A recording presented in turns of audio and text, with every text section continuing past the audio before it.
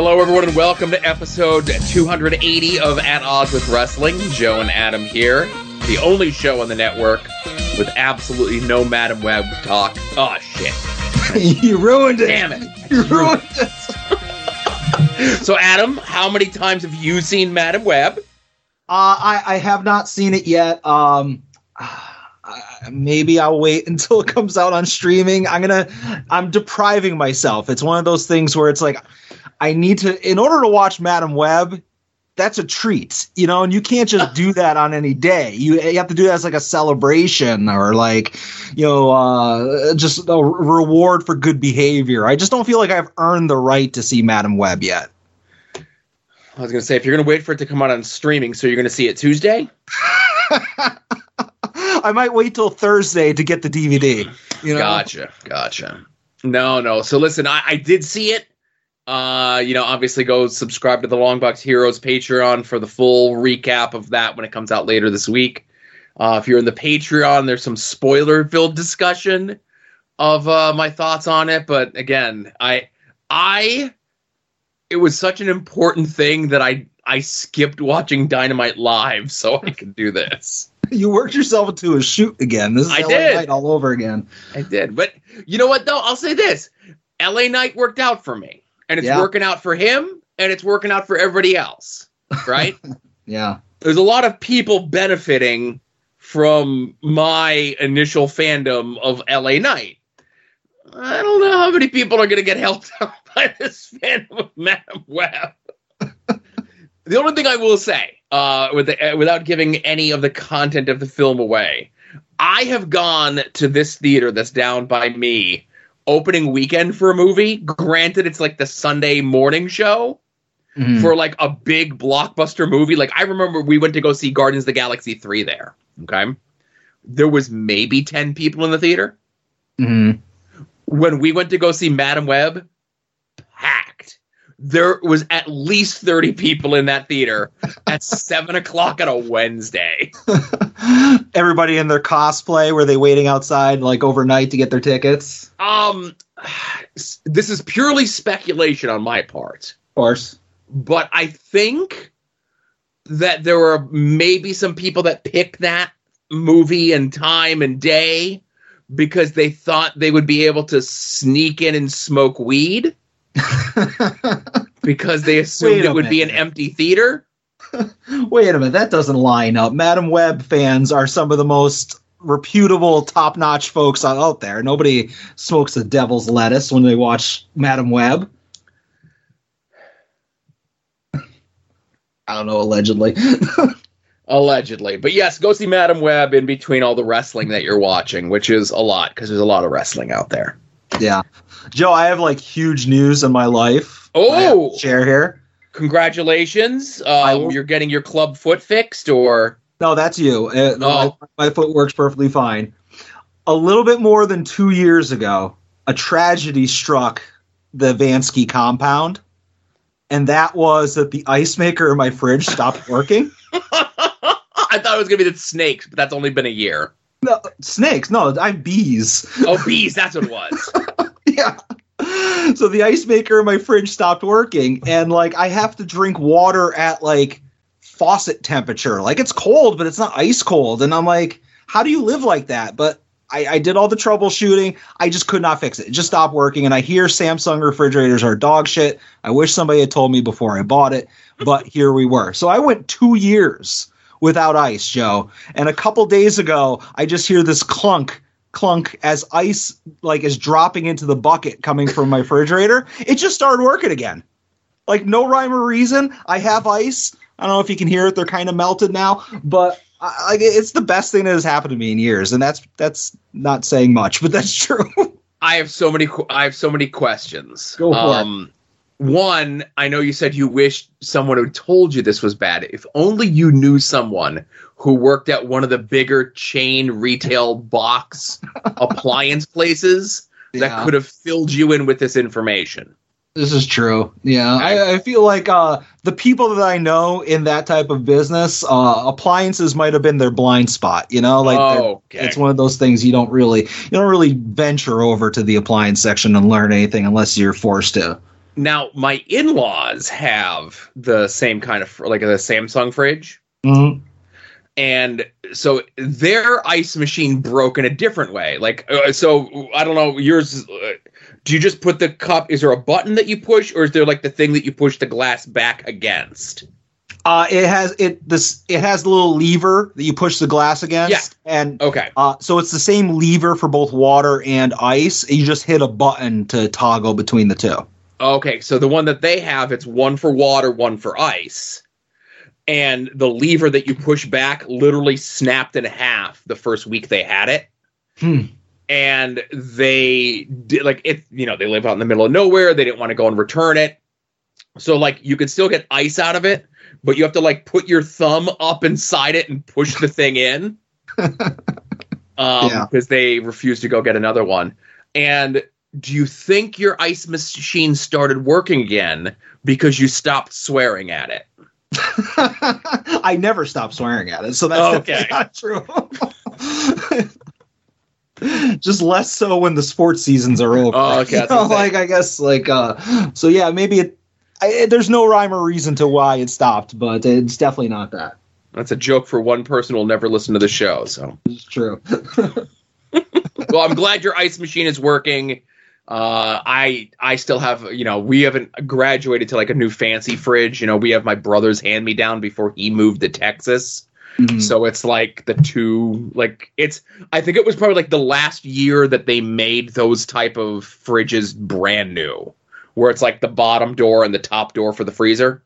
Okay. But it still works. It still hums. It's beautiful. You know, we upkeep, like, we clean the shit out of it. Like, you know, anything that's, like, built up in it, like, once a week. And then, like, I give it a thorough cleaning whenever my wife goes out of town, which is actually this weekend. So it's due. Yeah. I don't have to clean my fridge much because there's just a case of beer in the top. I think some ketchup, like a ketchup bottle that's probably long since expired. Gotcha. And then some Hot Pockets in the freezer, but those clean themselves. I'm dealing with some adjacent fires here. Uh-oh. So hey, let's get into the show. How about that while I'm relaying this? Yeah. And now, At Odds with Wrestling presents This Day in Wrestling History.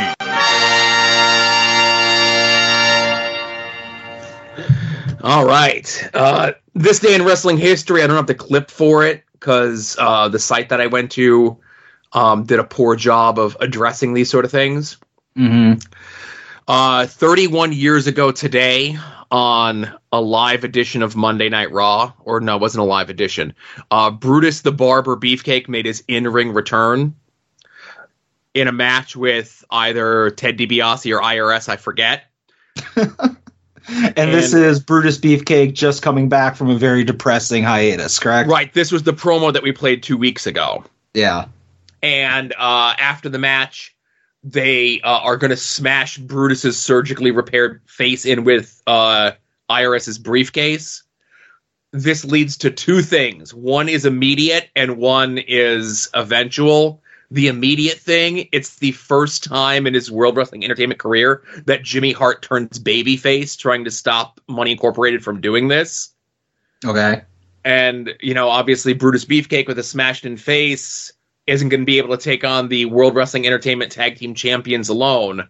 So there's only one person he can call. Bad Terry. Bad Terry makes his Monday Night Raw debut in a couple weeks here. Was Jimmy Hart ever heel again on national television after this? Yes, as a matter of fact. So who did he manage? He's the babyface here. He goes over as the babyface manager with Hogan to WCW in 95.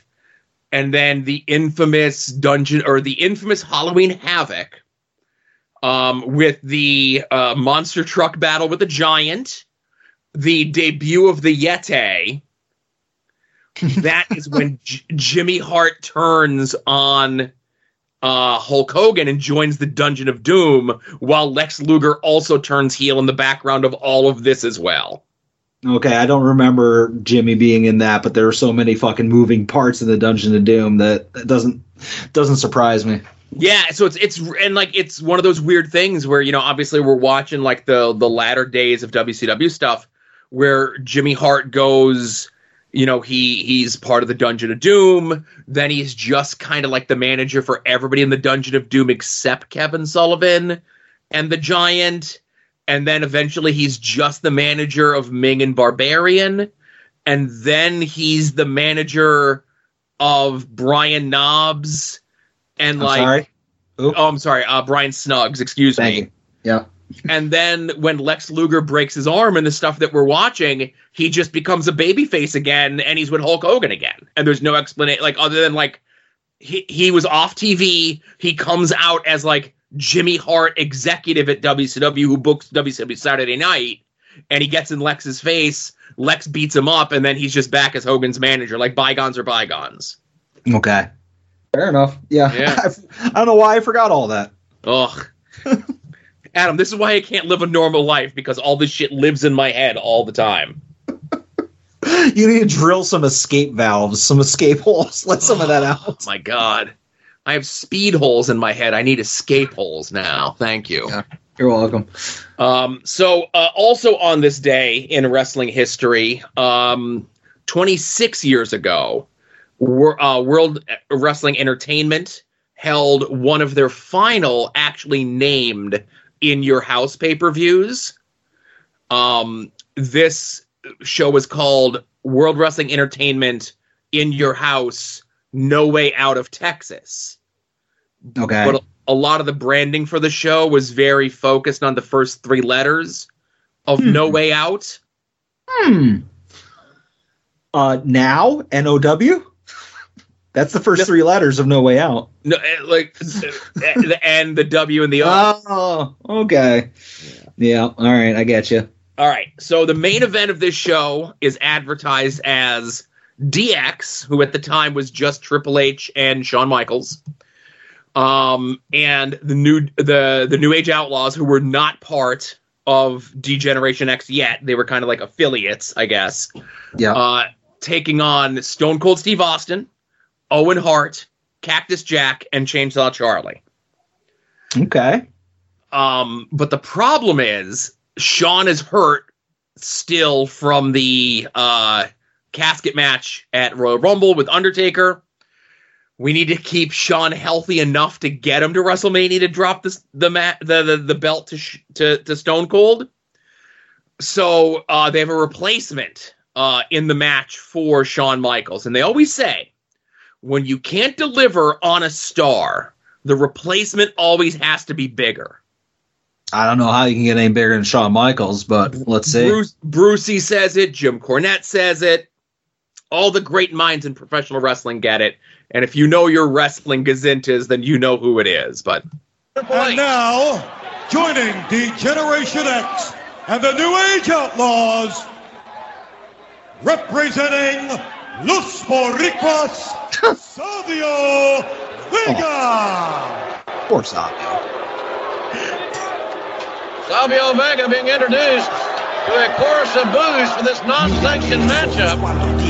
They're booing him. It's over. This was yes, that's what it is. selection game because the Nets wanted to go 4-on-3. They were ready to compete in the handicap matchup.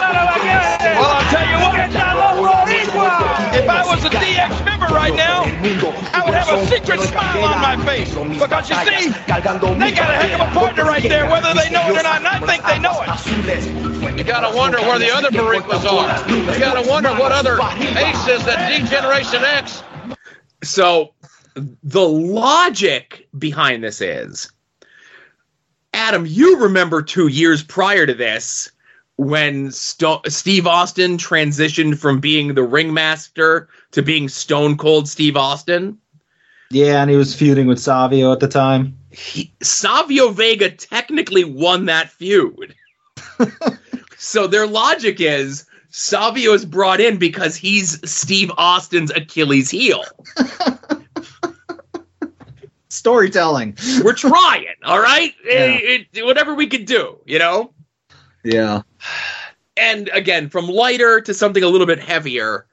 Also on this day in wrestling history, Louis Spicolli passed away. Okay. I love Louis Spicolli, and I'm real bummed out because I saw nobody tweeting about him today. And he's like currently like a forgotten wrestler, you know? Mm. He was a guy that like even in his early days, like me first seeing him, the first time that I saw him was like 93 when he was doing jobs in WWF, and he would do like he was just like Guy Louis Spicolli, right? And he would go out there and have like an enhancement match with the 1-2-3 Kid, and it'd be like this fast paced, like nothing else like on anything else on WWE TV at the time, right? Mm-hmm. And then they would do like 2-on-1 and 3-on-1 and 4-on-1 handicap matches of Giant Gonzalez taking on like an army of jobbers.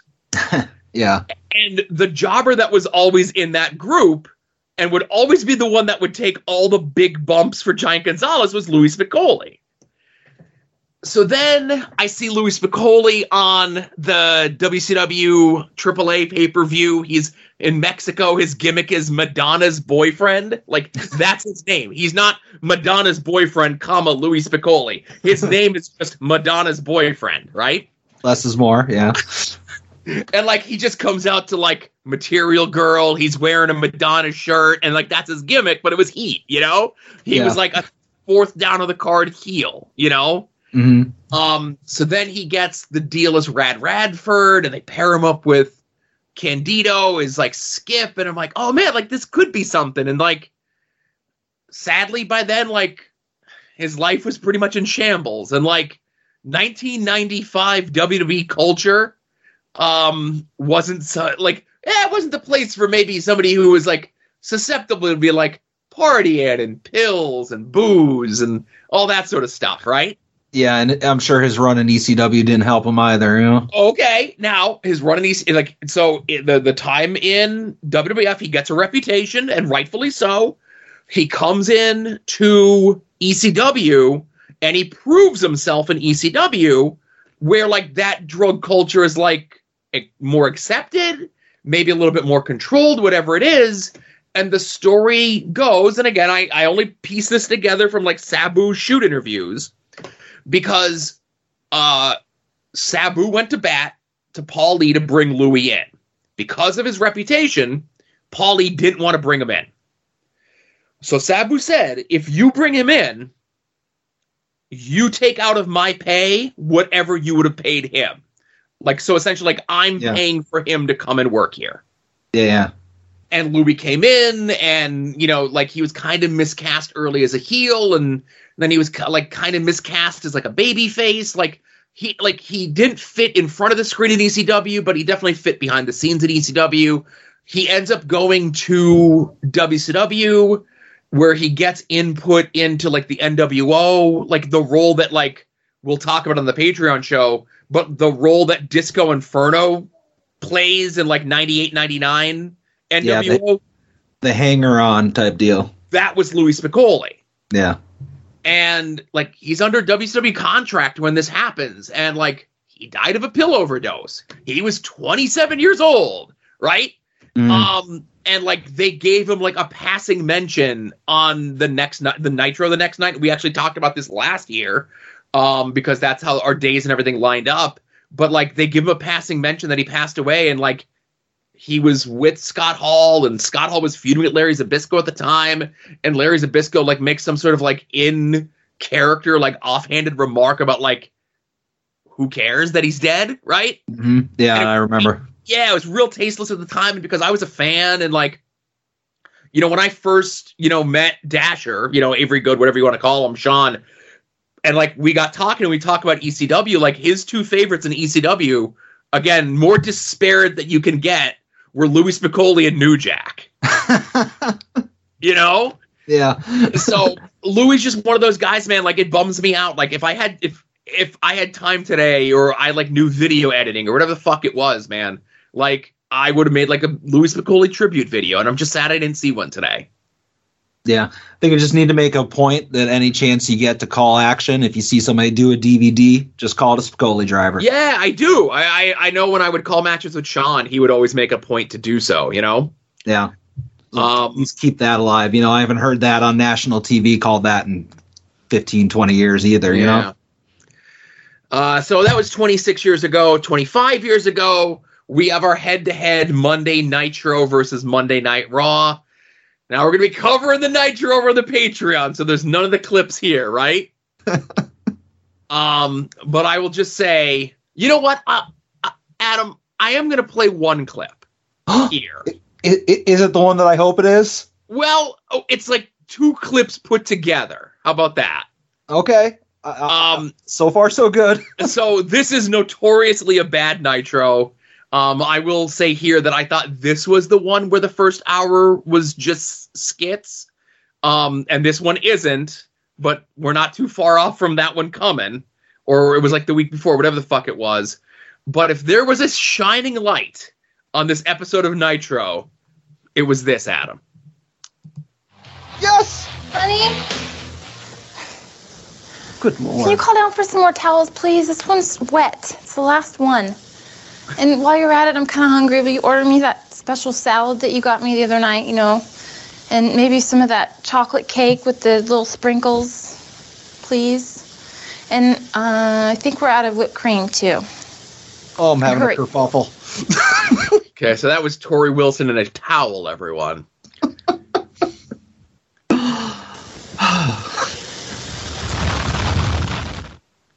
And hasn't this been fun?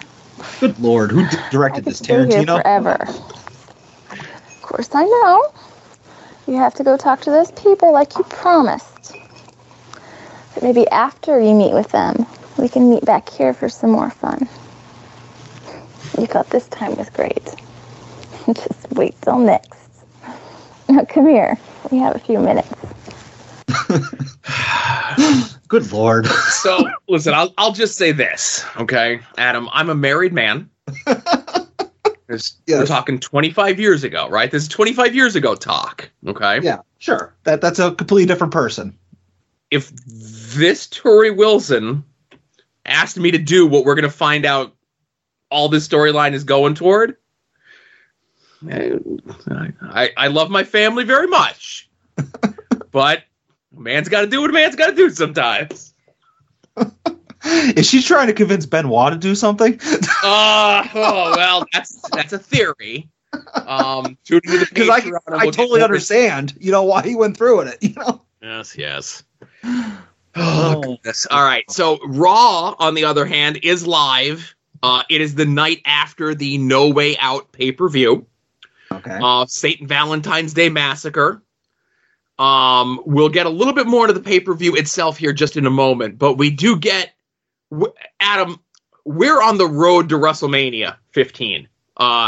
So we get some big developments on the undercard. You know that undercard that Vince Russo loved so much and had something for everyone to do?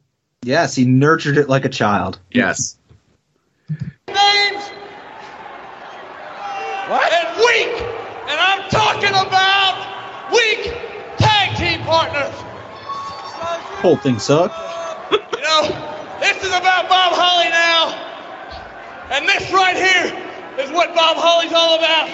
And believe me, Bob Holly is hardcore.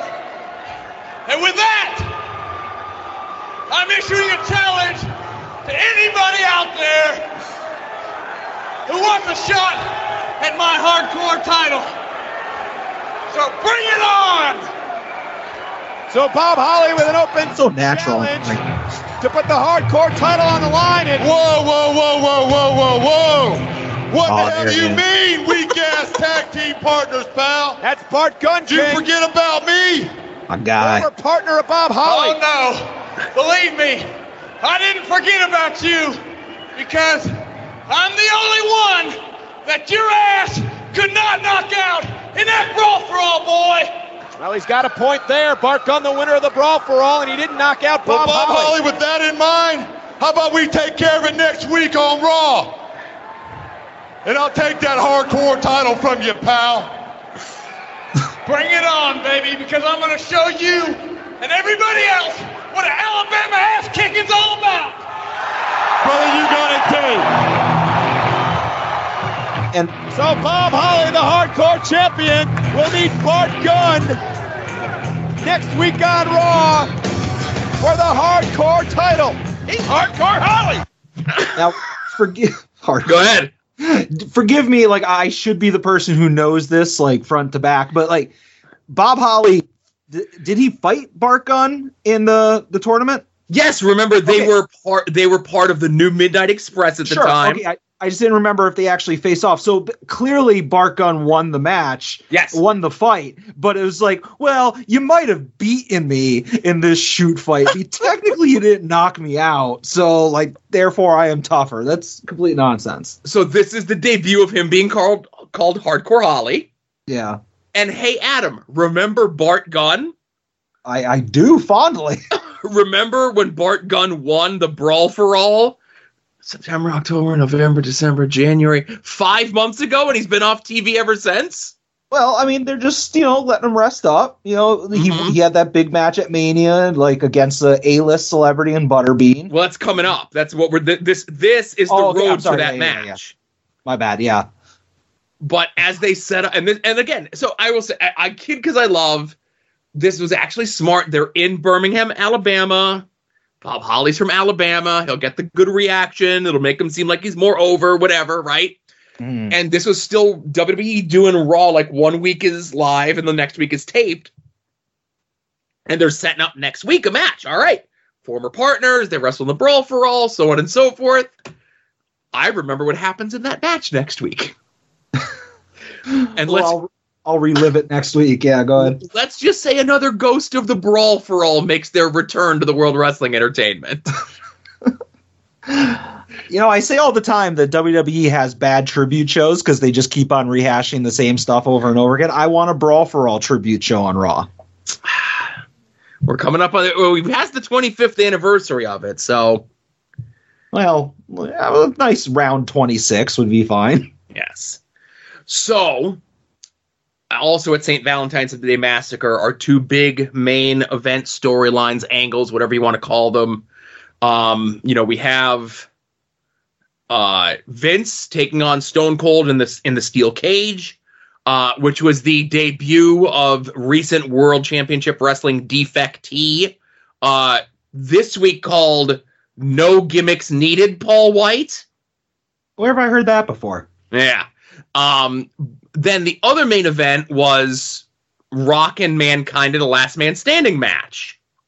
Now, I know Voldemort has never seen Rocky 2. But I'm going to guess Voldemort probably saw No Way, or In Your House, No Way Out, St. Valentine's Day Massacre, because the same finish that they do in Rocky 2 is the same finish that they do in Mankind vs. The Rock at that match in The Last Man Standing. They both hit each other with the chair at the same time. They both go down at the same time. Neither man can answer the 10 count, so what are we going to do, right? Mm-hmm. So the next night on Raw, main event is for the title, Rock versus Mankind in a ladder match. And whoever gets the title will go to WrestleMania as the champion to face Stone Cold Steve Austin, the winner of the Royal Rumble. No, wait, he didn't win the Royal Rumble. Vince won the Royal Rumble. He forfeited his number one contendership match at WrestleMania. So drunk Shawn Michaels awarded it to the runner-up of the Royal Rumble, drunk Steve Austin. Okay, this is track so far. Yeah, I'm following you. This is just, I'm glad that, all these years later, WWE is much clearer on the road to WrestleMania. All right. Get up the ladder. Low blow. No. Rock bottom. That's all she wrote. Holy cow. Mankind. He's not moving. Now neither one of them are going to be able to climb the ladder. I'm going to interject here real quick. If you know how, was it Christmas time or New Year's, where The Rock dressed up as that meme photo of him with the chain and the fanny pack and everything else like that? Yep. Okay. If Rock wants to turn around the current crowd reaction that he's getting, come out on TV Friday in the tracksuit. Yeah, the tracksuit, the loose black T-shirt. To cover up his bitch tit surgery, allegedly. He comes out, even bald-headed Rock, but he comes out wearing this outfit. I might pour my Nightmare Narcotic down the drain. There ain't no way that Mankind is going to get up from that. Look at Rock. Come on, Rock. The Rock desperately trying to make it to the ring. And the corporate champion, if he's so damn smart. Here's the M&M's double feature. Steel stairs from Mankind into the Rock. And look at this. The Rock counters, and the Rock bottom lays Mankind out. Picture again. The Rock has the ladder. His giant steel monitors always giving him. I don't know how he got up. No! A low blow! How the hell Stone A lot of low blows in this one. Mankind still walking? It was the attitude era. Another guy in the ring. It was incredible. I'll just say that. Look at this! DDT! Not more DDT. That's it for the Rock. Get your ass up the ladder, Mick. This place is jacked, folks. We are live in Birmingham, and we're going nowhere till we crown a WWF champion. Right now we're live, and hell, this thing goes stopping us soon. Someone's going to be dead. Socko! No! Mr. Socko! No way! Oh! Ladder to the face. Into Mankind! Rock! DDT! Planet! Mick Foley! The Rock was so good, man. Foley and That was Socko! good. The I'm ashamed of myself that back then, 25 years ago, I was probably rooting for Mankind in this match, but Oh, I was absolutely rooting for me. Yeah. Come on. I was young and dumb. WrestleMania! You got it, Rock! Go get it, baby! Get up, Mick. Mankind now climbing the ladder. Both superstars climbing. Mankind won't quit. He's giving it everything he Belt's has. very off-center in the ring. Well, it's them not putting the ladder in the right spot. You'll see what. The championship. The Rock's there, but Mr. Socko in the front of the Rock. High drama. The championship. See how close the. Oh, wait a minute. Paul White. Paul White is here. Paul White, 7 foot 500 pounds. He's got Mankind. Choke slam off a 10-foot high ladder. That's it for Mankind.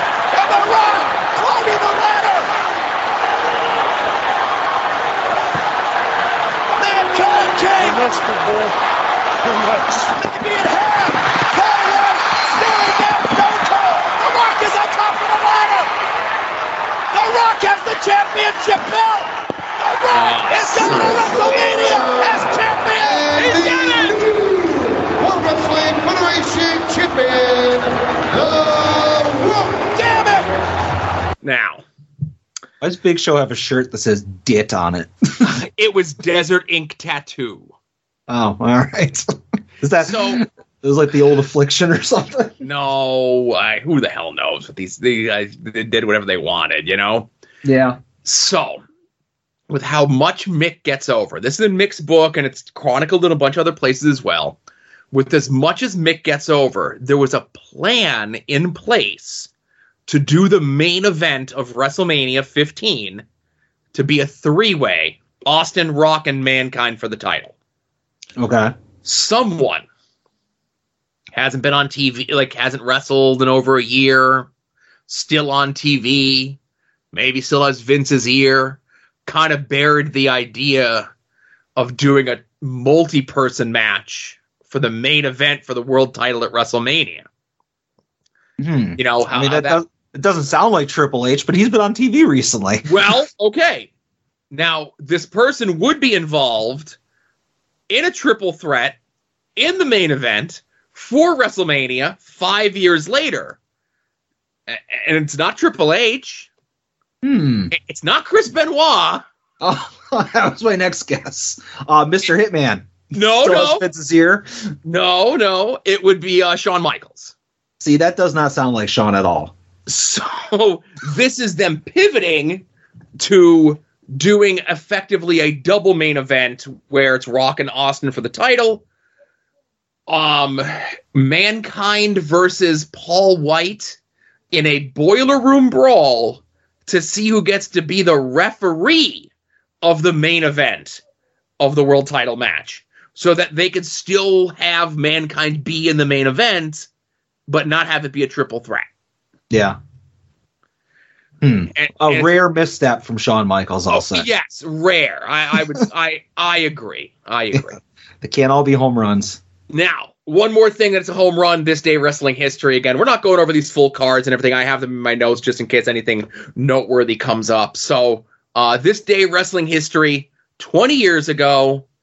Again, if we're not talking about stuff from 26 and 25 years ago, like, this is certainly 20 years ago, but it does not feel like it was 20 years ago, right? Yeah. Brock Lesnar defending the world title at the Cow Palace in San Francisco on pay-per-view against Eddie Guerrero. Eddie, who had come over from WCW in 2000, got injured, got fired due to drug issues, alcohol issues, got rehired, kind of built himself back up to this moment. Brock Lesnar was Brock Lesnar. He's always been. And we get this match. I can tell you that. Look at this. Here we go. F5. I told you. Here comes the pin. Ref bump. Guerrero shot with the F5, but referee Brian Hebner knocked down. Wow. That F5. The momentum. Brock Lesnar going for the cover on Eddie Guerrero. The referee is down. Eddie Guerrero is down and out from the F5. Where's the ref? But so is the referee. Brock Let's get Lesnar another ref out here. as Eddie Guerrero, You tell him, but the pass. referee was knocked down in that F5.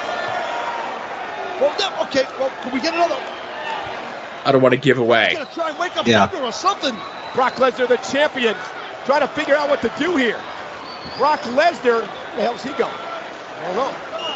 Eddie's down. The referee's down. And Brock Lesnar is making his way out here, and this cannot be good. Oh no. Not this way, Brock. Not this way. No one's gonna stop The Lesnar. WWE Championship in his hand. What's Brock gonna do with this? I have no earthly idea, but this cannot be good.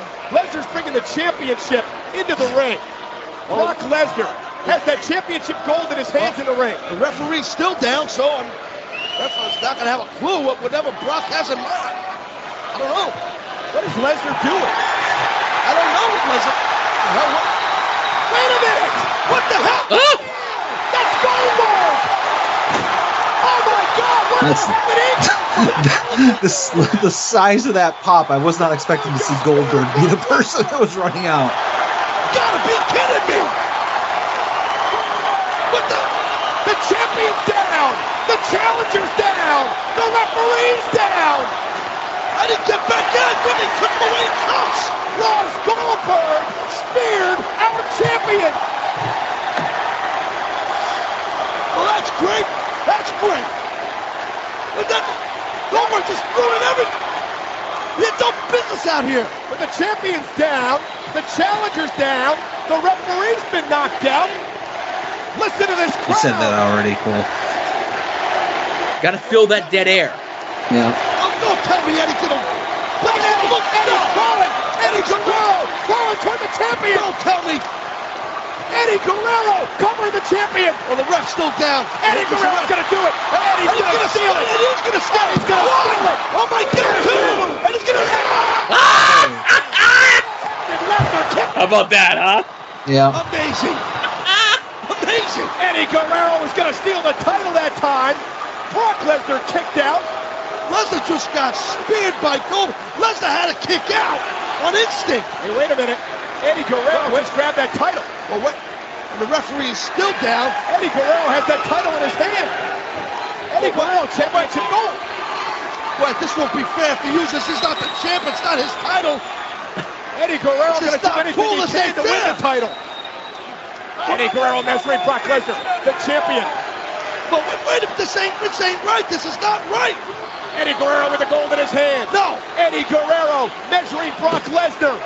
The WWE Championship is on the line. It's certainly taking a while. Gotta milk it, man. Come on. Yeah. To his feet. Wake up, Hebner. Wake up, ref. Eddie Guerrero measuring the champion. Oh. For the championship. Shot to the midsection again, and Eddie Guerrero knocked to his knees. Lesnar's so smart, so quick. And Brock And Lesnar now, lifting Eddie I Guerrero told you, up. Cole. Here it comes, Cole. Counter! Out of the door! Out of the door! Barely onto the goal. Close enough. Yeah. DDT! Out of Just in the same area code. He's cheated. Eddie Guerrero cheated at that move. Come on, Eddie. Come on, Eddie. Oh, Brock's way too far out. Cheated. Frog splash. Frog splash. Come on, Eddie. Get it. Two. Get it. It's time. All right. I'm not going to play the whole celebration, but even just watching that again today, like, a big smile on my face, man. Like, it was one of those things where, like, I knew Eddie was going to win the belt watching it, but, like, I bid on every false finish 20 years ago. I bid on the false finishes now watching it, you know? Yeah. I don't want to talk too much more else about what this leads to, because I think we end up getting a chance to talk about it next month, because we're lining up with all the 2004 pay-per-views. Okay. You know, I did shit on Sean for getting into the triple threat main event for the world title, but you know, it was very clear this match is going to lead to once in a lifetime Goldberg versus Brock Lesnar at WrestleMania, and a lot happens between this show and that show. Yeah. I mean, the best thing about it is that all parties involved really want to be there, and they're going to give it their all. That's all that matters. Right. And that's, yeah, exactly. You summed it up perfectly, Adam. Now, just real quick, before we get into what we want to talk about from this past week, I want to show you this. Okay. Honey? Can you call down for some more towels, please? This one's wet. It's the last one. And while you're at it, I'm kind of hungry. Will you order me that special salad that you got me the other night, you know? And maybe some of that chocolate cake with the little sprinkles, please? And I think we're out of whipped cream, too.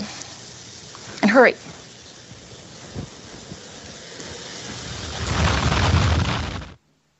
And hasn't this been fun? I could stay here forever. Of course, I know. You have to go talk to those people like you promised. But maybe after you meet with them, we can meet back here for some more fun.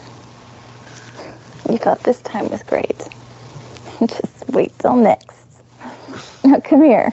We have a few minutes. Am I dying? Is this my Make-A-Wish? Yep. I will just say, Tori Wilson, what do you mean by those people? I have to spoil something for the Patreon. I have in my notes. She's like, "Oh, you got to see those guys about that thing." You know, she's being very vague. Oh my goodness! All right, so enough of that nonsense. I figured I'd give you a treat with me getting to talk about the stuff that I like in wrestling. I'd give you a nice double dose there of the stuff that you like, triple dose when I play it again on the Patreon show. And 4 counting the time I saw it earlier today when I did my homework. Oh, okay. Yeah. So, Adam, where would you like to begin with the last week in the world of professional wrestling? I'm going to go ahead and start with AEW, specifically the main event. And when I saw it was announced that Orange Cassidy would be facing Matt Taven, I was like, okay, it makes sense. You know, it's typical that the heel challenger sends his goons to soften up the champ. And I'm like, all right, whatever. This will be a great like Rampage match. And it's like, oh no, it's going to be the main event of Dynamite, and it's a Texas Death Match. And I share the same sentiment as Brett said in our Discord, or one of the Discords, is that like Texas Death is this high standard now, especially coming off of Swerve and Hangman, and to have it almost wasted on Taven was like, oh man. And plus this match, like Texas Death shouldn't be used as just a stepping stone on the way to a pay-per-view between two guys that aren't necessarily like the focal points of that feud. So I was kind of underwhelmed going into this, and I'm like, oh, hey, the job guy from Undisputed Kingdom, you know, there's tables, and oh, they went through a table. Yay. So I was like really snarky about this match.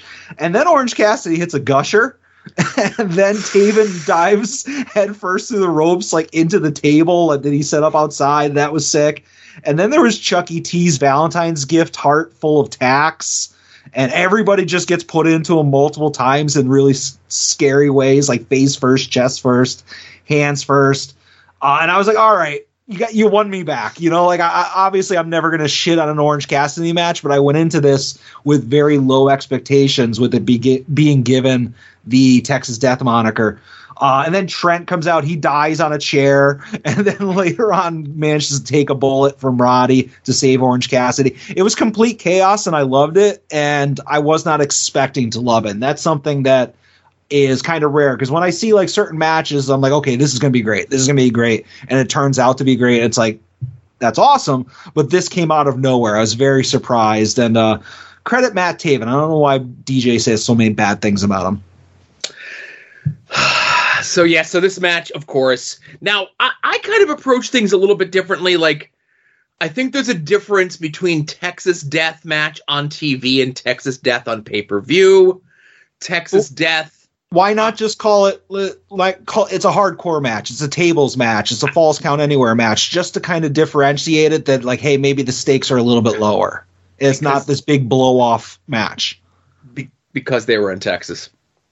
Fair enough. Now, that's the other thing is, I don't go into something like this. Like, I'm not going to say, well, Hangman Swerve Texas Death Match is the Texas Death Match that all other Texas Death Matches will be judged upon. It's more like Hangman Swerve matches, Texas Death. That is the match that all Hangman Swerve matches will be judged upon. This is not a knock on OC by any stretch of the imagination. This is not a knock on Matt Taven. Let that hang there. But when this match was announced, I'm like, okay, OC's awesome, right? You know, also on my thing was the Matchroom Collision of OC taking on Tomohiro Ishii, right? Yeah. Great match. Two completely different matches with two completely different style of peoples. And the common denominator in all of it is OC. OC is the one that, you know, could do this with anyone. He could have that sort of match with anyone in the world because he's that goddamn good, right?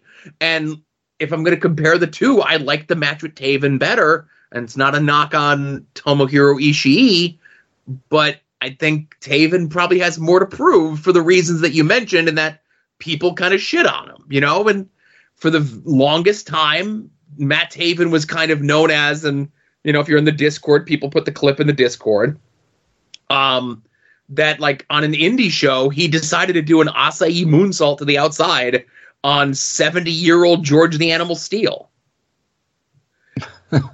You know, yeah, and, like, yeah. Almost killed him. And he was young, and he's learned, and he's come a long way, and then he was the face. The face? The face of a period of Ring of Honor that people want to forget about. Like, he was the champion when they had, like, the agreement with New Japan and all these stars, and then he's the one that main events the show and wins the world title, and that just got him a lot of undue heat that I think he got, and he was just being pushed into a spot where he didn't belong, and right now he's in a spot where he absolutely belongs. And credit to, you know, and again, I don't want to say anything about Adam Cole or Roddy, but and Wardlow, but absolutely Taven, and to a lesser extent, Mike Bennett. They're from that school of, like, Jeff Jarrett style wrestling heels, where just looking at them and their mannerisms makes you hate them. Yeah. Name me a cool, other than their affiliation with Roderick Strong, Adam Cole, and Wardlow. Tell me a cool thing about Matt Taven.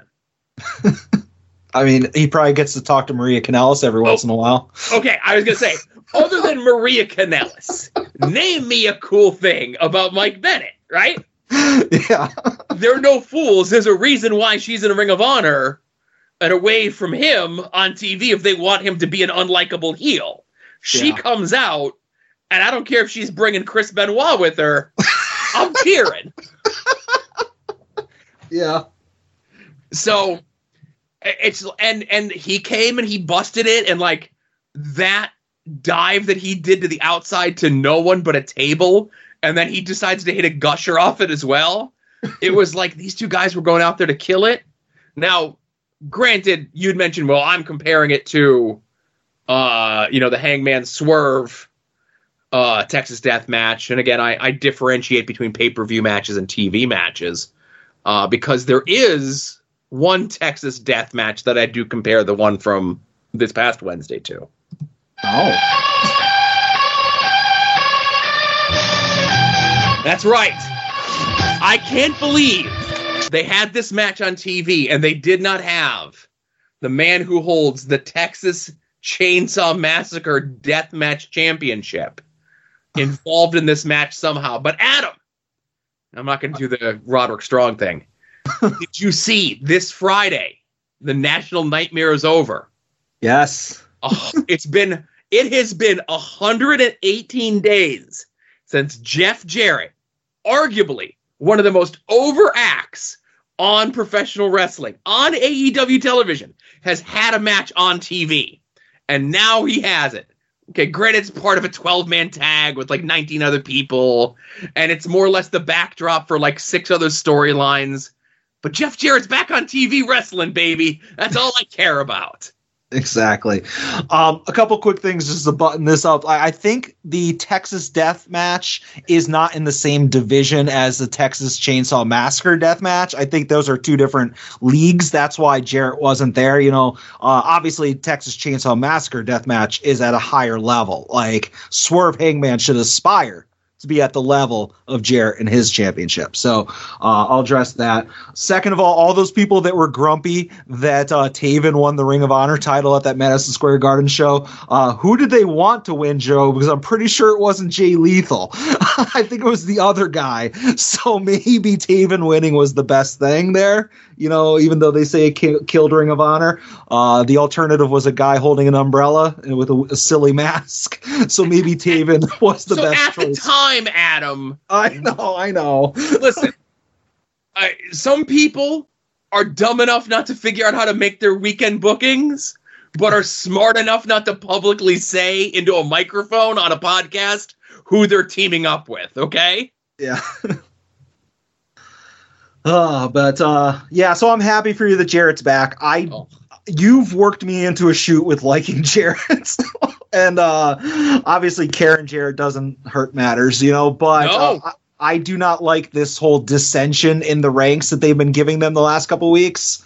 I'm happy to put them on television, but like I'd rather than, you know, just give Jeff a match or send out Satnam Singh and have Jarrett just El Kabong somebody and give him the win. I don't care, but good to have him on there. I'm sure Jarrett will single-handedly defeat the entire Bang Bang Scissor Gang.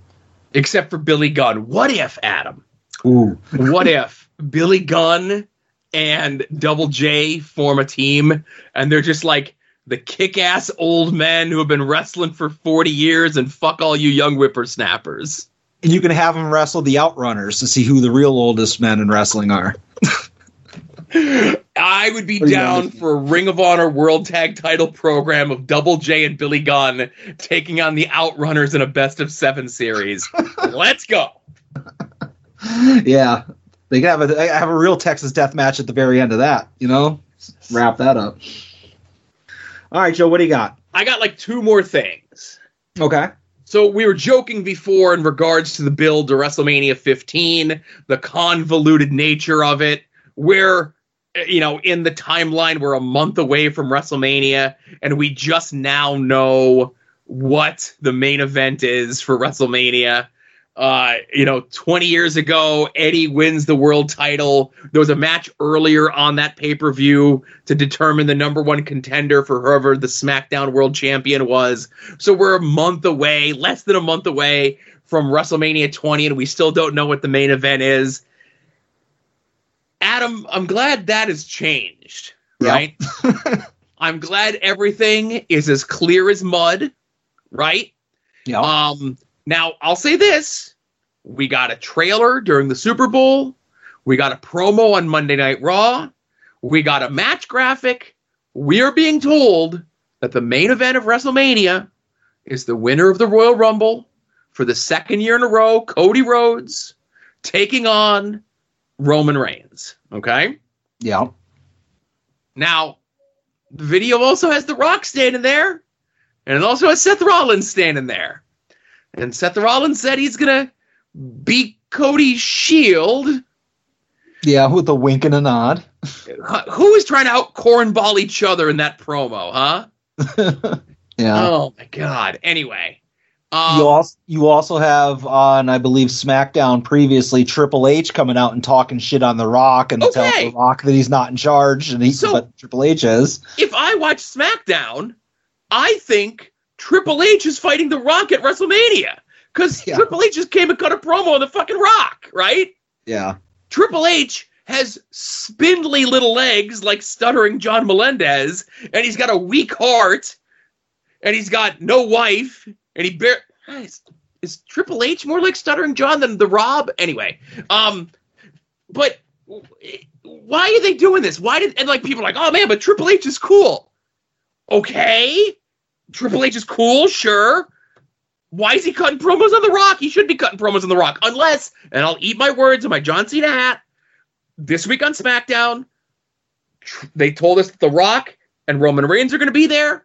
Paul Lee said this to Triple H, and Triple H is like, good, I look forward to it. Now, if on SmackDown, Triple H gets the shit kicked out of him, does the full stretcher job because The Rock and Roman kill him, I'll take everything I say back. Mm-hmm. But don't be having Triple H with his spindly legs and his barrel chest and his weak heart and the bracelets that his kids made for him coming out on TV thinking he could cut a promo on The Rock? Yeah. Triple H ain't no Rock. Triple H ain't no Rock. And separate conversations, I'm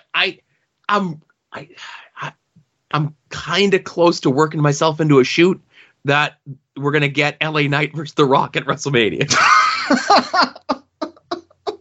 I'm not there yet. It's just like it's written in pencil, okay? So The Rock and Roman Reigns lay out Triple H, give him the stretcher job, and who comes out to save Triple H from further damage? But LA Knight, yeah.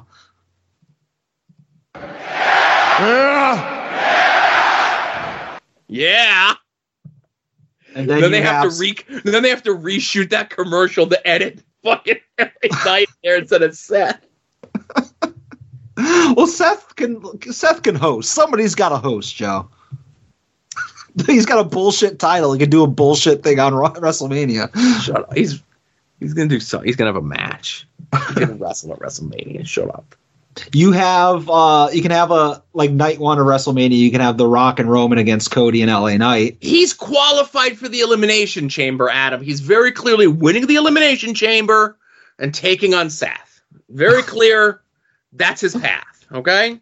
Yeah, I was seeing the list of the 12 potential people, and it was like AJ Styles, Bobby Lashley, LA Knight, and then it was like one of the Viking Raiders.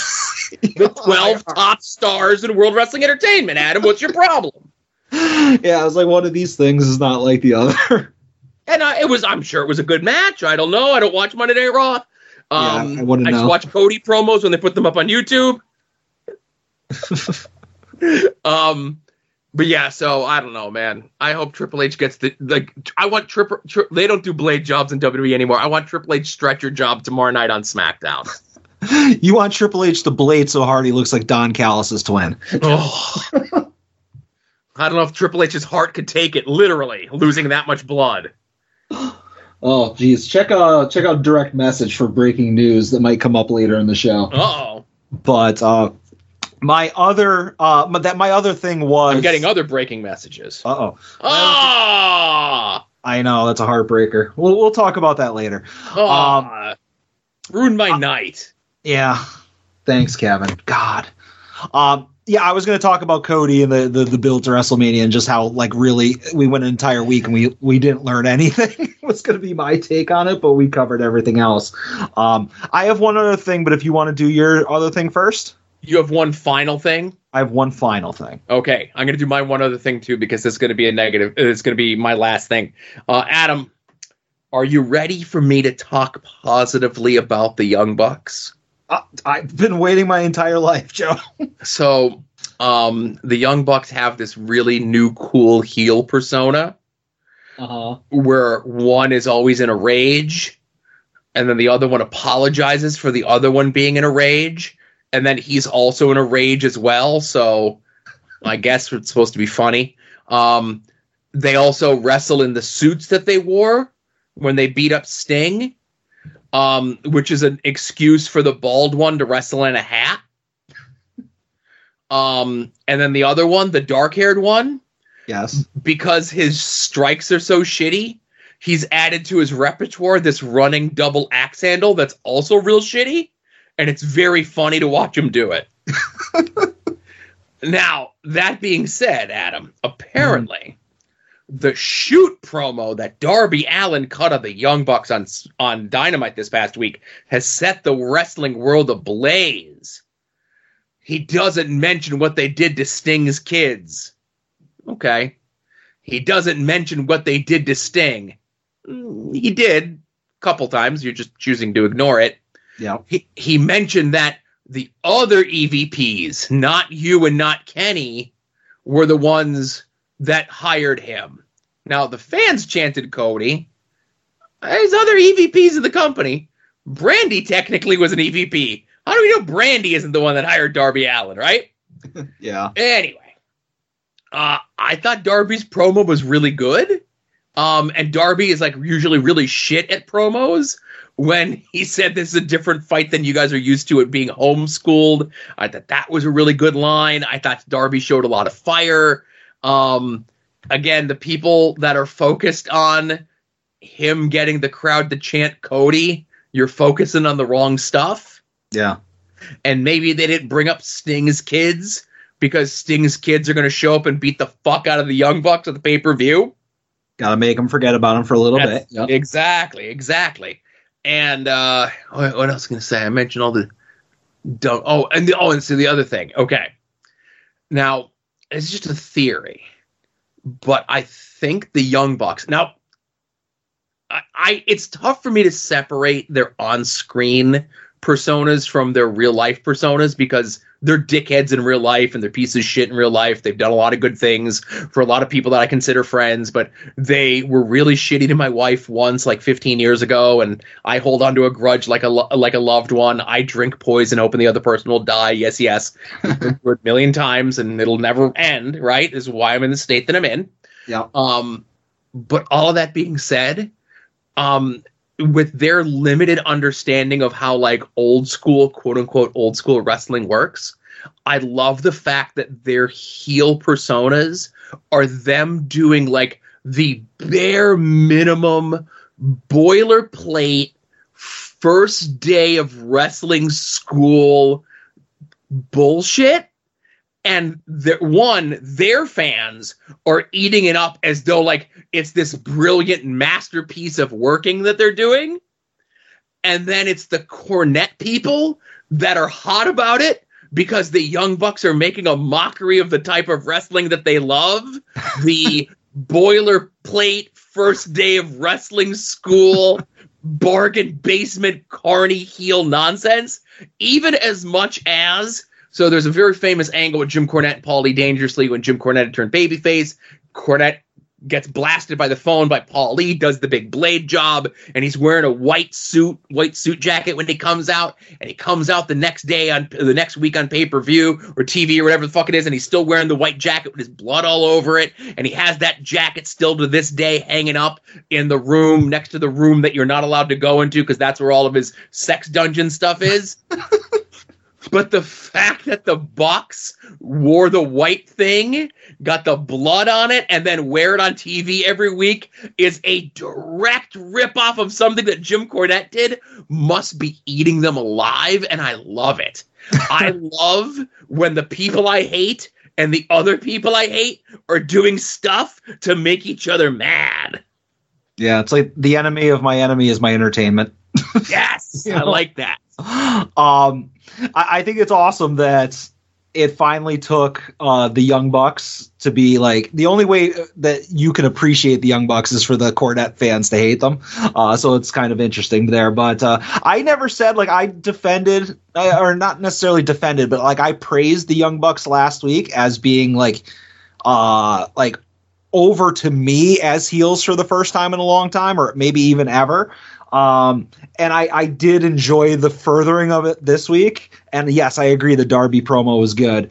I think it's going to get old if next week they're in the white suits and next week they're in the white suits and next week they're in the white suits. But I will definitely say this is the most I've enjoyed the Young Bucks as a standalone act ever. They've only been entertaining to me when they were seconding somebody that was much better than them. But I'm happy that the Cornette fans hate it because I like it when they're unhappy.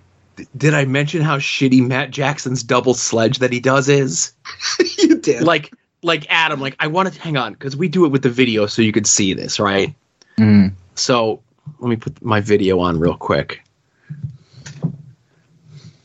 Okay. Yes. You could see me. So he gets his hands like this, right? Okay. Yep. And he puts them right here. Yep. And then he runs at the guy. And then does this, right? He doesn't even put them up over his head like this. He literally just if he just turned his head slightly to be oh, he's just taking a little nappy poo. No, he puts his hands right here next to his head and runs at the guy and then does this. It's the funniest fucking thing. Work smarter, not harder. Whoa. Well, Joe, I have one last thing to go over, and I have some making up to do for last week's show. My way, my life. The Lexus King moment of the week.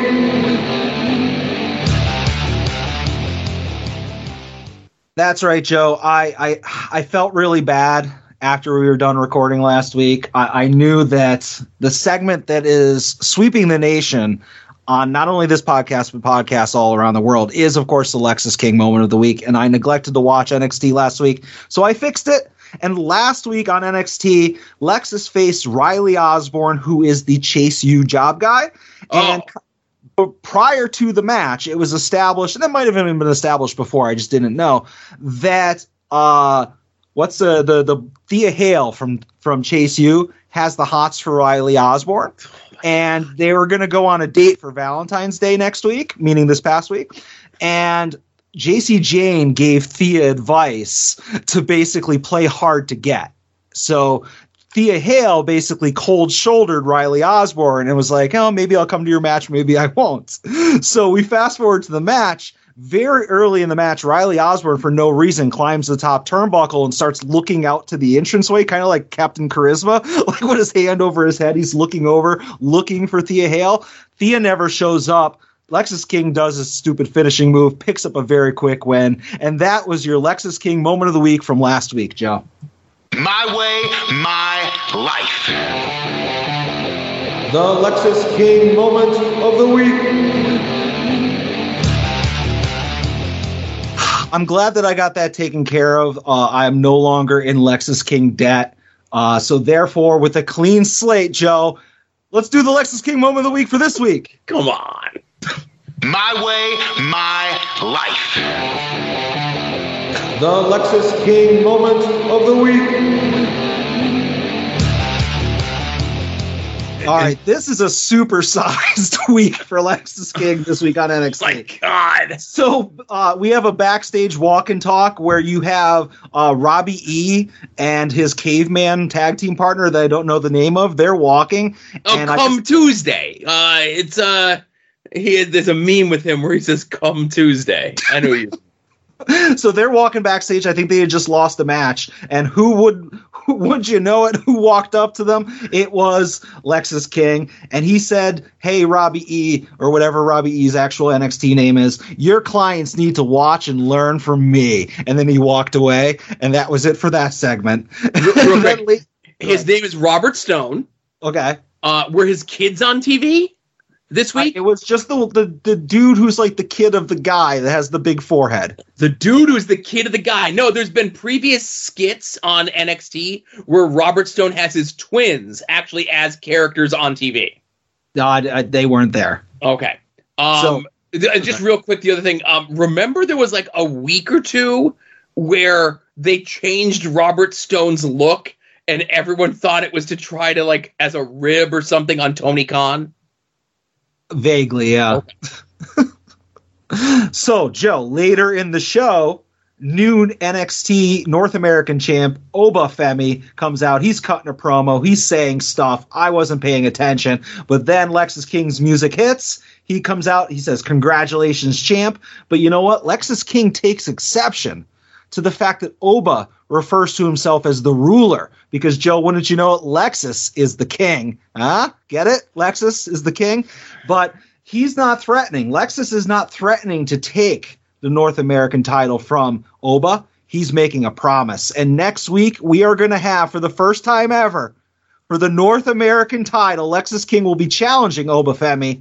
So as they basically about to go their separate ways, Lexus King jumps Oba, and then Oba gets the advantage, and Lexus King leaves to retreat for another day. But so we're getting a title match next week, Joe. And this has been your Lexus King moment of the week. My way, my life. The Lexus King moment of the week. Now he's involved with 12 different storylines. Now I want to address the cards and letters that I received last week. Yes. That complimented us on how good of a bit it was that we worked out. And it wasn't a bit. It wasn't a bit. That's just the show. Yeah, it was me legitimately forgetting that the entire segment was a thing and forgetting to watch NXT. And if we were more prepared, we would have had a new jingle recorded that said the Lexus King moment of last week to play. Yeah. I debated actually just recording a standalone show of me doing last week's Lexus King moment of the week. But I was like, we'll just do a double shot this week. Just to fill that void in your life that is Lexus King. Exactly.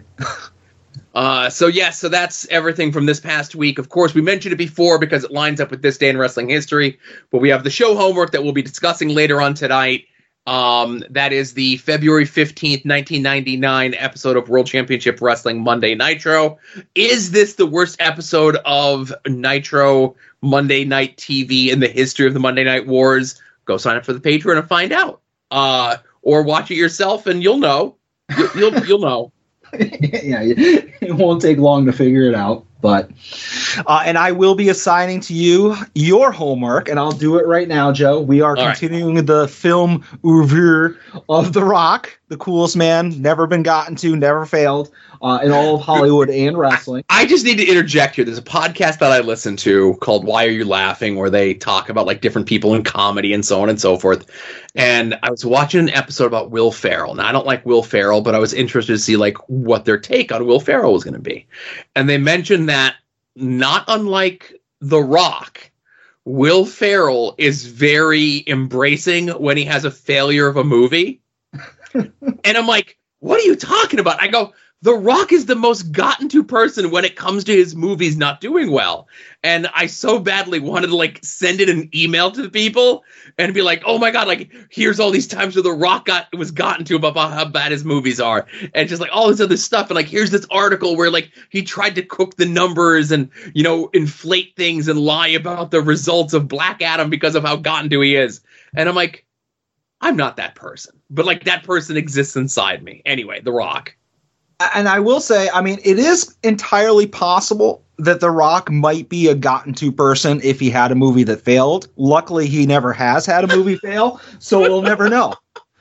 So, Joe, we will be watching the 2015 classic. All right. San Andreas. I don't even know what that is. It's The Rock. It's a disaster movie. I am shocked that it is not a Michael Bay movie, but it is not. Is this about The Rock fighting an earthquake or something? The Rock fights an earthquake, pretty much. Now imagine if we got, what did we ever get because John Tenta was in WWE as Golga. Wonder if they ever fought. I'm going to go look up to see if there's any Golga versus Rocky Maivia matches out there. And Joe, I just want to say this also stars Colton Haynes, who played the Red Arrow on the TV show Arrow. Good Lord. Carla Gugino. Carla Gugino. I know who that is, yeah. And a little-known actress that holds a fond spot in my heart, making her second appearance in back-to-back weeks, Alexandra Daddario. Huh. This is quickly turning into the films of Alexandra Daddario for Patreon. And you may have to get it through other means. Yeah, it looks like it's only available through Apple Plus. Yeah, whatever that is. I own the DVDs, so I'm going to watch. I own the Blu-ray, so I'm going to watch it the old-fashioned way on physical media. And what what's your problem with my Opportunity site that I use for the uploads of stuff, huh? It's 1 megabit per second download, and if you looked at the picture I sent you, it said it was a 14-hour download. You set it up when you go to bed and you wake up and it's ready to go. Also, I gotta send you this. So Google, I'm doing it on my phone because you send the link, we put it in the Patreon so folks can participate through very legitimate means to watch the shows. And it took several attempts for Chrome to even allow me to go to the website because it said that it was trying to attack my phone. That I'm not aware of. That sounds like a problem between you and Chrome. Well, I mean that's Chrome. That's Chrome's problem with this website. I just sent you. This is what I get. Probably 3 out of every 4 times I go to the website. I hit refresh and it goes away, but it says dangerous site. Attackers on this site are trying to. I can't. It's small. Attackers on the site you're trying to visit might trick you into installing harmful software, including WCW from the 99 and 2000, that affects the way you browse. For example, blah, blah, blah, blah, blah. Chrome strongly recommends you go back to safety to avoid harm. All right. You know what? I'll go back to Dropbox. But I will say this. I went to my Opportunity site, and instead of grabbing San Andreas, I almost accidentally grabbed the Asylum mockbuster San Andreas Quake that also came out in 2015. Oh, who's in this? Is this it? I see some faces. Yeah, well, we might call an audible here. Who's in this thing? Grace Van Dien, I guess, daughter of Casper Van Dien. Okay. Robert Evans, not the film producer, or Archibald Peck. Ah, damn it. Never mind.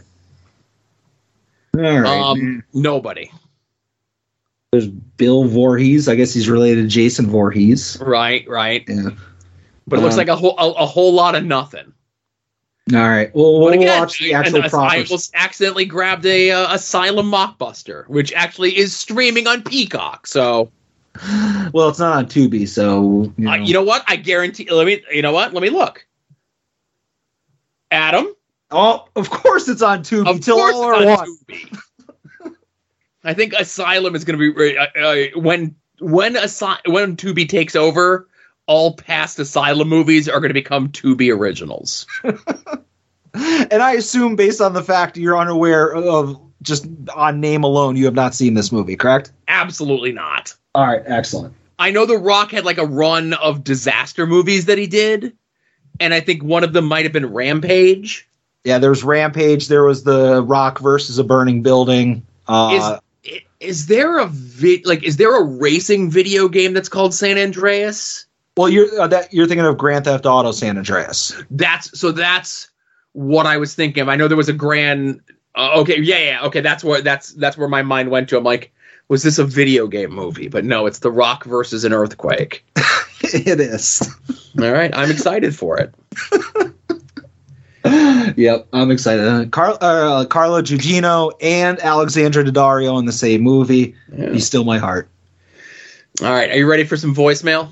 Let's do it. Hey guys, TTT. Long time no hear. Not really a toy guy, but he may be amused to know I got myself a Turtles of Grayskull figure at Target last week. The mouse jaw. It looks pretty damn cool. It does. Yeah. Hey, the reason I'm calling. I will be going to Philly for Mania week. Not WWE guy, covered that before, I believe. So far, got my hotel reservation, and I got tickets for WrestleCon Super Show.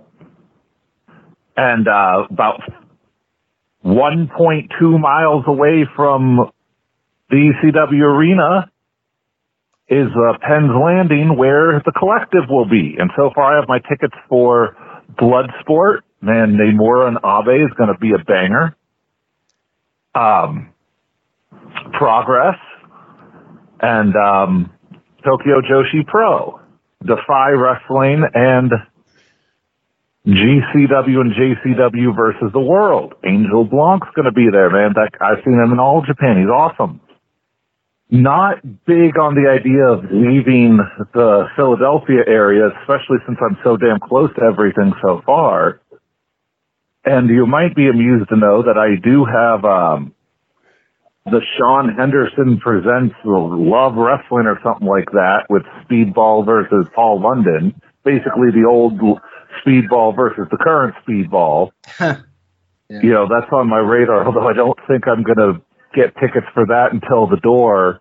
And, you know, if it sells out, it sells out, because I'll be driving in that day, and that's a hell of a drive. Anything could happen. But is there anything you would say that the people must absolutely see Mania Week? Okay, thanks, bye. I will say, first of all, regarding the Ninja Turtles He-Man crossover figs, they are cool. I am good and safe on buying them unless they come out with a Manny Faces crossover, because I've said before, I'm like a Manny Faces completist, you know? But I think you and I are on the same page of what the must-see for WrestleMania weekend is, Joe. Well, it's two things. I'll say this. Like, you know, you really want the good recommendations for what's going on Mania weekend, for the stuff like that, the import stuff that's coming through. Go listen to We Need Wrestling. Brett and DJ are going to cover all that stuff for you. I'm going to see the inside of my house because I ain't leaving to go nowhere. I can watch everything that I really need to from home if I really, really want to. But if you're going to be in the area physically, number one, you know, it's the other Sean Henderson Presents show. That's the Dan Champion 40th birthday anniversary bash show. Dan's 40th birthday thing, right? Yeah. They officially announced that there's going to be a match there between Jimmy Lloyd and Mantis. One step closer to the dream match, Joe. Which is Mantis versus Broski. Yes, sir. Which when I had alerted Mantis that this match was announced and I sent him the video, he told me that video was recorded pre-COVID. Okay. Just saving it for a rainy day. And I will say, not a event or a match or anything else like that. But if you are going to any of those shows, Young Ed is in town. So go look for Young Ed. Yep, just look for the cat girl. I was gonna say he'll be the cat girl doing nose beers. You can't miss him. Doing nose beers with Brett and DJ. Yeah, well, let's kayfabe that. All right. Well, I mean, they're just going to be there, like, supervising and protecting. Oh, yes. They're going to be his protectors, yes. Exactly. So, other than the Big Dan thing, did you have anything else that you were going to recommend, or did I step all over you? No, you're fine. I don't, like, LVAC's not running, AIW's not running, so everything else is out of my purview, unfortunately. Yeah, I get you. We're not the ones to go through for this sort of stuff. We apologize. Yeah. Go check it out. Also, Indie Wrestling Guide. They cover some of that stuff, too. They're big. Oh, for sure. All right, cool, next call. Thank you for the call, TTT. Oh, hey guys, what's happening? Kenny, first time, long time. Hope you guys had a good week. Pretty crazy to see OC go coast to coast the other night. Pretty awesome. You love to see that. In between that stuff, I've been watching a bunch of old '86 Jim Crockett WCW Saturday night stuff. Oh, tremendous. Somebody totally needs to bring back Arn Anderson's old finish, the Gourd Buster, where like pick the guy up for a vertical suplex and then dumps him face first. I don't know. Wonder if shout out to Marcus. Hope he's tuned in this week. Anyway, what else I want to talk about? Oh yeah, finally got the chest tattoos officially finished. I got it touched up today. It's gonna be prime, ready to go for summertime at LVAC shows. Very excited. And, yeah, that beats the business. Hope you guys are good. Oh, and, chicken and rice. I've decided to get on the chicken and rice. Yes. It's, part of my lexicon now. I'm, telling all my friends to get on the chicken and rice, you know, put it in a burrito, maybe have it in a bowl, maybe have it, you know, roasted with some salsa, some cheese and some lettuce. I don't know. Wrong chicken and rice. Sweeping the nation, chicken and rice. I say everybody should get some. Get wrecked, box. I don't think that's the chicken and rice the right recipe, but I hope it's delicious. But it might not get the same results as the chicken and rice that I'm a fan of. Right. Now, again, I got my kid indoctrinating his friends with it as well. It's so fun. Joe, when are you going to work on your chest tattoo? Never. Can't get through all the hair. Oh my goodness. Like, what am I going to get? Like, I'm going to get a tattoo of like some sort of otter or some sort of creature. So like the hair could stick through, you know what I mean? Yeah. Just from like the position that I sit in and the way that my clothes rub against me. I've got 2 bald spots on my upper thigh that maybe I could work something in on. But other than that, no, I'm good. I want to be buried in a cemetery that my religion allows me to. Yeah, and obviously, Marcus, if you know anybody that might be able to use a gourd buster, let them know. Yeah, absolutely. All right, everyone. It is pink button time. Now, and again, when he gets to his 3rd call here, Ed apologizes for calling in so much. But since At Odds is the only outlet the only public outlet that Ed has for any of his thoughts, Ed could call in as much as he wants. Yeah, I mean, I think the better words for it would be the exclusive home of Ed Thoughts. Yes, thank you. Yeah. So here's Ed's first call.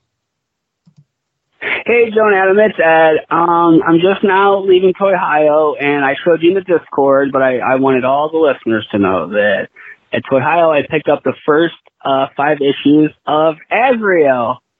And the guy that was selling them, I handed them to him, and he said, "Oh," he's like, "I'm glad I brought these." He's like, "I just picked them up last weekend in an estate sale." And I said, "Oh, probably suicide." And he didn't think that was as funny as I did. So I just wondered if you guys did. Okay, bye. No, it wasn't funny at all. That was a very good joke. Yeah.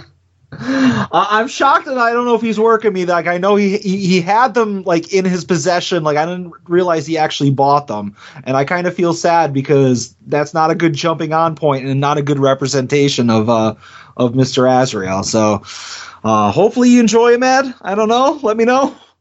I wonder if they hold up. I mean, honestly, the first 10 to 12 issues of that 100 issue series weren't bad. It took a steep drop off after that, but I think you have to understand Azrael lore to appreciate those 12 issues, though. Azrael lore. Which is Batman lore. I mean, come on, all right, Batman lore, Nightfall lore. Anyway. Let me know, Ed. Read those issues. Get back to us.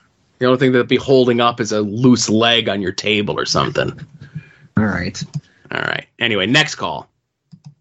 Hey, Joe and Adam, it's Ed. Hey, we're going to file this under things that was tweeted if they still have Twitter, so this is one of those calls. Right. It's on Instagram. It was a video of a lady at SmackDown Friday, and she said that the worst kind of person is someone that tries to make you feel silly or dumb for being excited about a thing you love.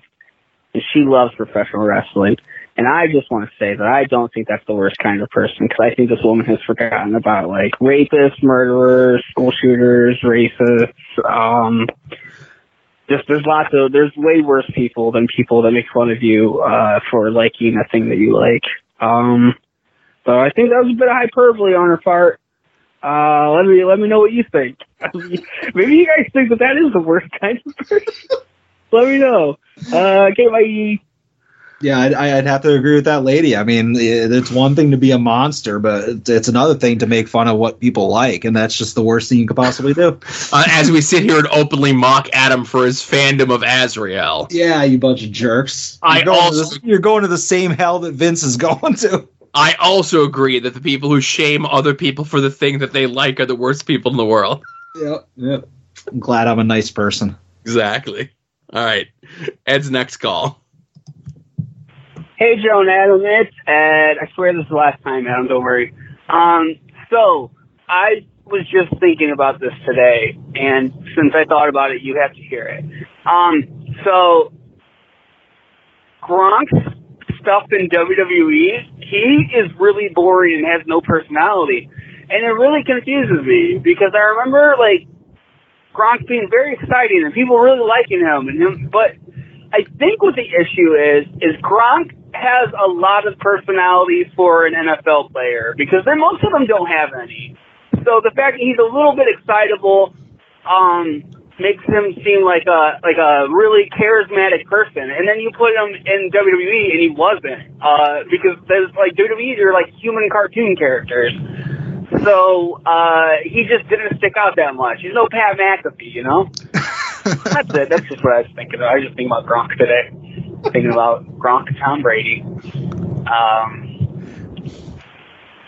When I was walking back to my car from grocery shopping, I heard a guy talking to another guy, and he's like, "Yeah, we're just about basically a third world country." And then he got into an Audi. I don't think you're allowed to say that if you own an Audi. You're doing pretty well if you own an Audi. Like, I think things are all right, sir. You know what I mean?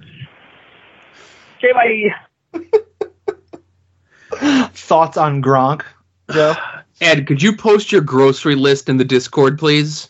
Oh, I want to see what Ed's grocery list looks like. I'm sure it's very practical. Or like, does Ed write it down? Does he have it on an app on his phone? Or does he just go to the grocery store high and just, like, get whatever strikes his fancy? Like, that's what I want to know. Whatever's closest to, like, the entrance or exit, you know? Yeah. I think Gronk is fine. And he came into WWE at, like, the weird time, like, literally as the pandemic was starting. And I think I was going to say, plus he unretired from football, so it's like maybe the start and stop didn't help, you know? Yeah, and I think if there was like an actual legitimate crowd for him to play off of or play with, I think he would have been better. But as we sit here and we discuss this, you know, the words came out this past weekend. Words? No. That Steve Mongo McMichael is going into the NFL Hall of Fame this year. And, you know, as we're recording the show, like, his family and caretaker said that he was just readmitted to the hospital today with a case of pneumonia. But all football players, past and present in professional wrestling, need to be judged on the Mongo scale. Okay. Are you that wild in the ring? Are you that incoherent on your promos? Does it feel like you don't think wrestling is real? Or like, you know, like, do you think wrestling is real? Like, that's the level that anybody from any other sport that comes into the world of wrestling. Like, there should be a thing of like, you're compared to Mongo. Like, what are you on the Mongo scale? If you're like toward the bottom, then, you know, you're not for us. If you're toward the top, then like, okay, we could put you fourth down in a group and you could be the guy that yells a lot, you know? Yeah. And thinks wrestling is real and maybe does a lot of crystal meth. But anyway, it was a different time. You can't judge. I like him. He's an all right guy. Yeah. Best wishes to him and his family. Thanks for everyone for the calls. What else do we have left to do here? Plugs, right? Or no? Plugs. Yeah. So, you know, obviously we mentioned the Big Dan Champion 40th birthday bash that is happening 5 o'clock Thursday before WrestleMania as part of the Dan Henderson Presents stuff. I'll have the link to that in the show notes if you're going to plan on going to that. Mantis' Wrestling is making a rare non-doing sound at a show thing. But the LVAC schedule still stands as is. May 11th, Country Club Brewery. July 21st, Mahoning Drive-In. August 6th, Reading Iron Pig Stadium. As more shows and dates get announced, you will find out about them. And the Christmas show is still not available to stream or purchase or anything yet. Ooh. Yes. But if it does come up for streaming, it'll certainly be on Jerry's Internet Wrestling Emporium, a.k.a. IWTV. New subscribers using the promo code @odds will let Jerry know that you came to him from us. And you could also, if you see Jerry, you could shame him for lying about making a comeback to professional wrestling. Definitely shame him for that. I didn't even know about that. Yeah. You can go to our TeePublic store next week when the sale is going on, 35% off. All the designs that we have will remind you again next week. You can also help us out by making any and all of your purchases through our eBay affiliate link. When you click on various links to merchants on this site and make a purchase, that could result in the site earning a commission. Affiliates and affiliations include, but are not limited to, the eBay Partner Network. Yeah. And Joe, before I do the plugs of podcasts, I just have to say I listened to the Chicken Salad podcast because I'm contractually obligated as somebody who's been on the show like 12 times. And I believe Matt assigned his opponent the tag team of Stone Cold Steve Austin and Lexis King. And the person, I forget the guy's name, the person that Matt was facing, did not have them be the new Hollywood Blondes. And I don't think he knew that connection. And I was heated, man. So I will not plug the A Show or Chicken Salad podcast during the plugs. But who I will plug is Longbox Heroes After Dark, We Need Wrestling, Indie Wrestling Guide, Wings on Wings, Hayabusa, and Final Wrestling Place.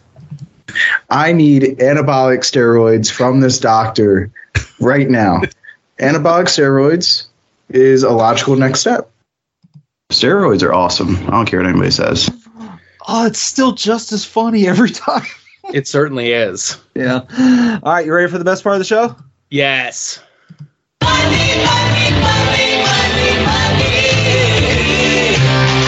Some might cost a little.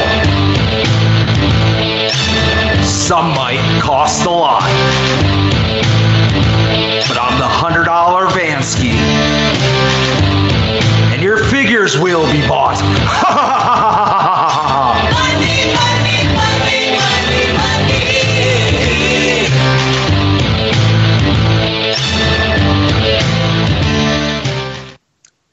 Joe, before we get into the weekly purchases, a quick moment of silence. As we alluded to earlier in the show, we received some pretty sad news that our friend Kevin Ford, his Sabu figure he just received broke.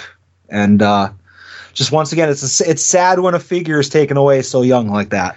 And it's a figure that he waited, almost 2 years for? I think it was like an 18-month, maybe even longer turnaround. I think, you know what? Actually, longer than that. I think he said it was over 2 years. I think it was it was 21 to 24 months that were, and it was such good news earlier today. He sent us a picture of it standing on both of its legs on his in counter. Good spirits. Everything seemed to be okay.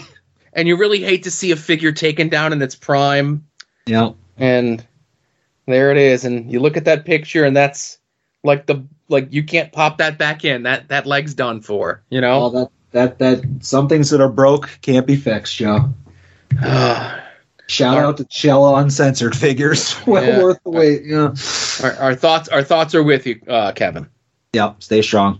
And I'll throw in here as well. I do want to just I'll throw it here. We did get a call from Kevin Hellions this week. He's okay. But the call came through and the volume was super, super low and we couldn't hear it. And I ran it through the compressor twice to try to raise the levels on it and stuff. And we could barely hear it then. So I don't know if it was the way that it came through the Google Voice or whatever it was. But I just want everyone to know that Kevin's okay. You don't have to worry about him. He did call in. It's just, it's my hang-ups that I can't have something with the audio that low. And then our levels are way up here. It would have really fucked up the quality of the show. I'm really sorry, everyone. Yeah. Hellions just messaged me your question. I'll answer for you. Oh, okay. There we go. So, Joe, did you buy anything? No, I didn't. Nothing for me. Valentine's Day just passed. I got my wife a juicer.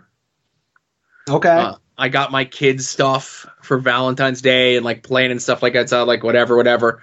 But nothing for me. And again, not so much as a spending freeze, but I'm going on a cruise in 2 weeks. So I'm saving all my money. Yeah. We got to talk about what our plans are for that week. You want to talk about it now? We can talk about it now. We'll talk off the air. That way if plans change, we won't be held accountable. I was going to say, you can do whatever the fuck you want. I don't know. Oh, all right. Even better. Put something up on the ad odds, the Patreon feed for free. Okay. Maybe I'll do that. We'll see. Let me know if anybody wants to fuck around on the show. But yeah, that's the thing. There's your 2 week notice.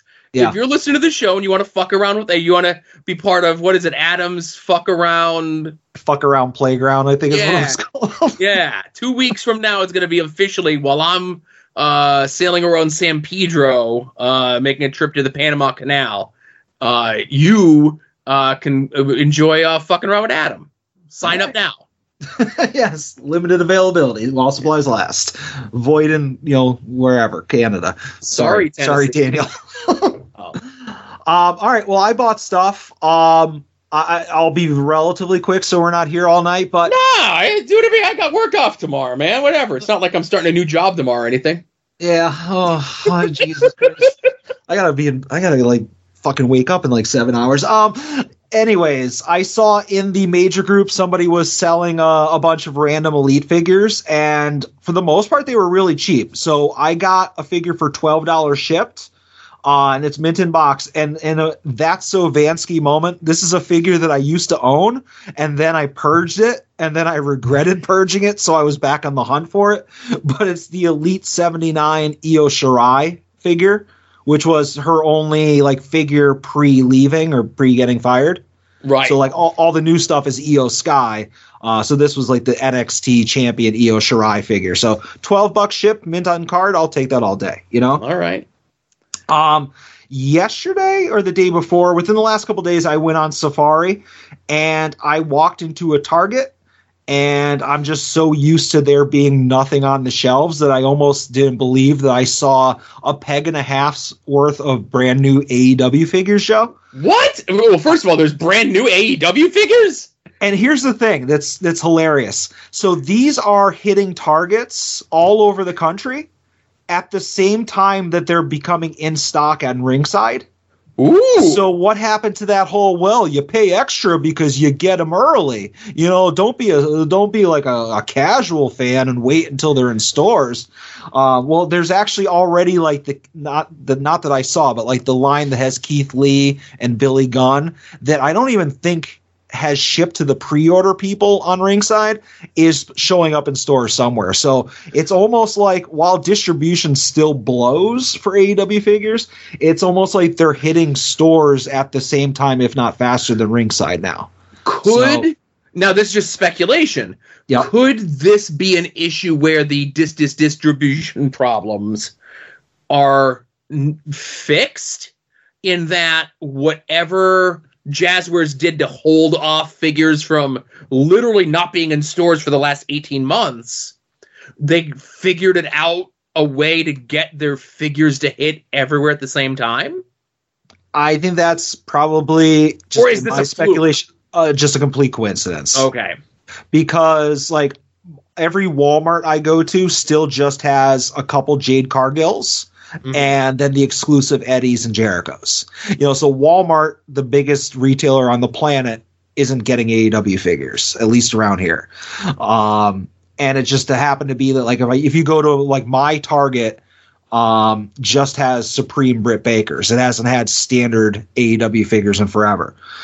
So that's why I was surprised when I saw, like I said, a peg and a half's worth of Unmatched Series 8.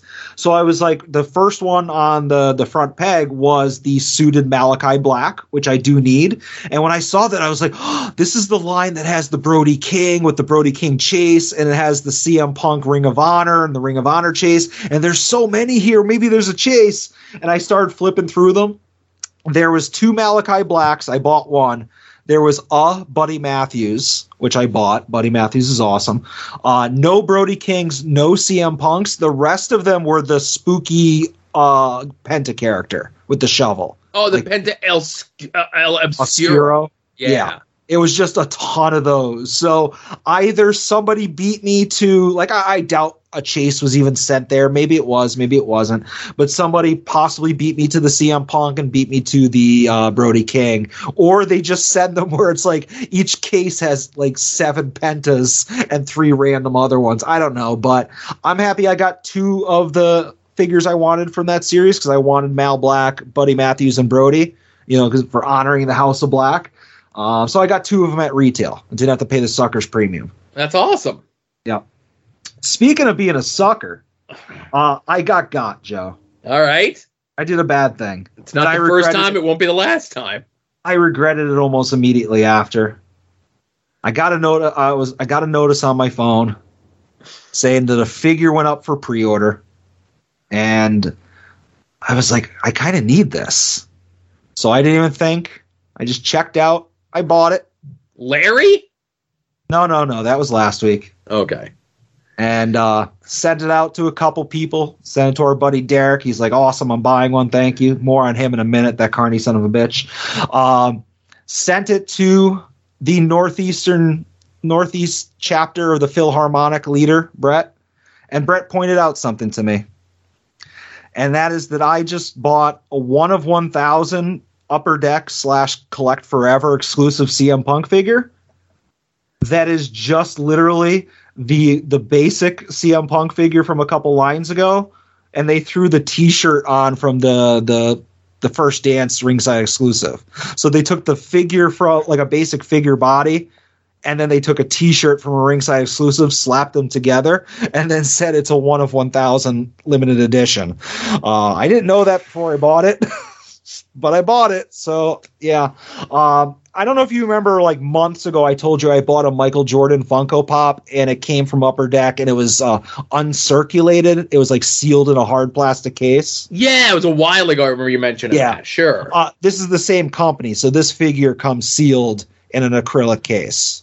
So if you were like one of those people that was like, I want to open a figure and display it, like you'd literally have to like crack the display case to get to it.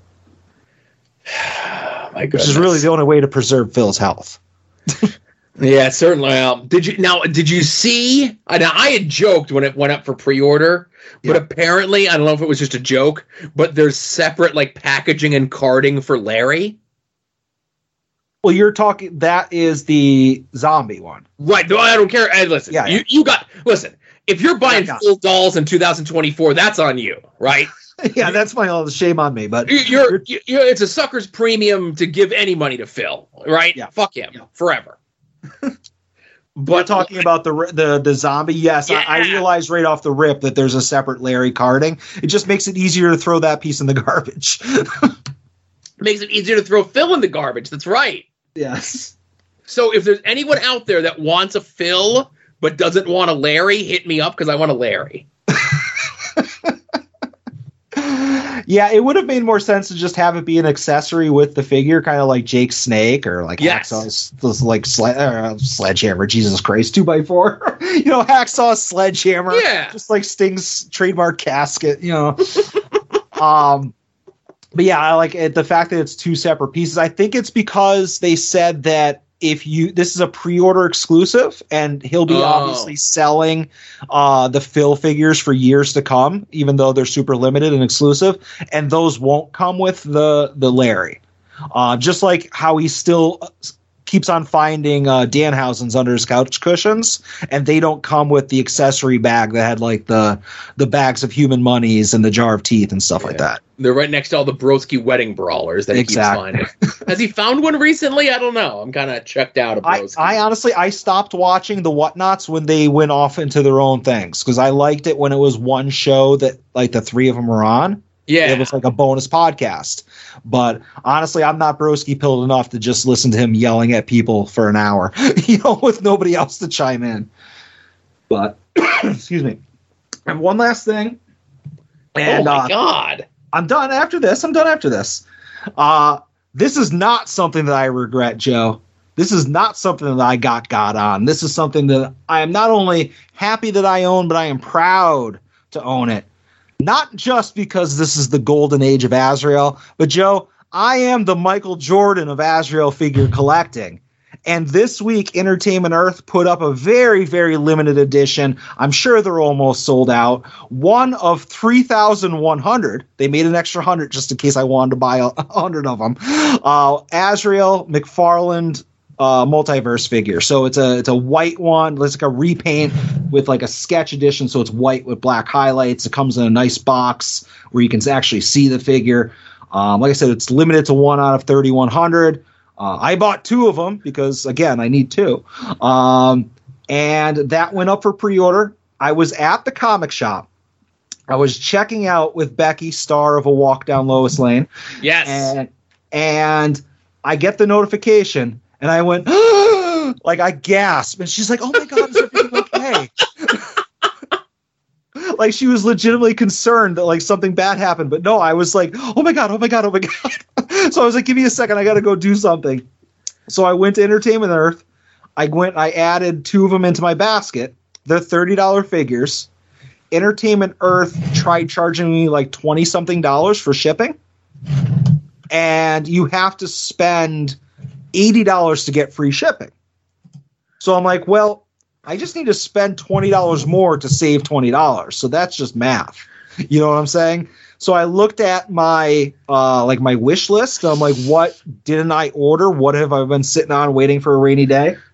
And Joe, not only are we in the golden age of Azrael, but we're in the golden age of debut figures of Kenny Bogod Pickett. So I picked up the McFarlane Toys NFL Sports Vision, whatever, Kenny Pickett figure.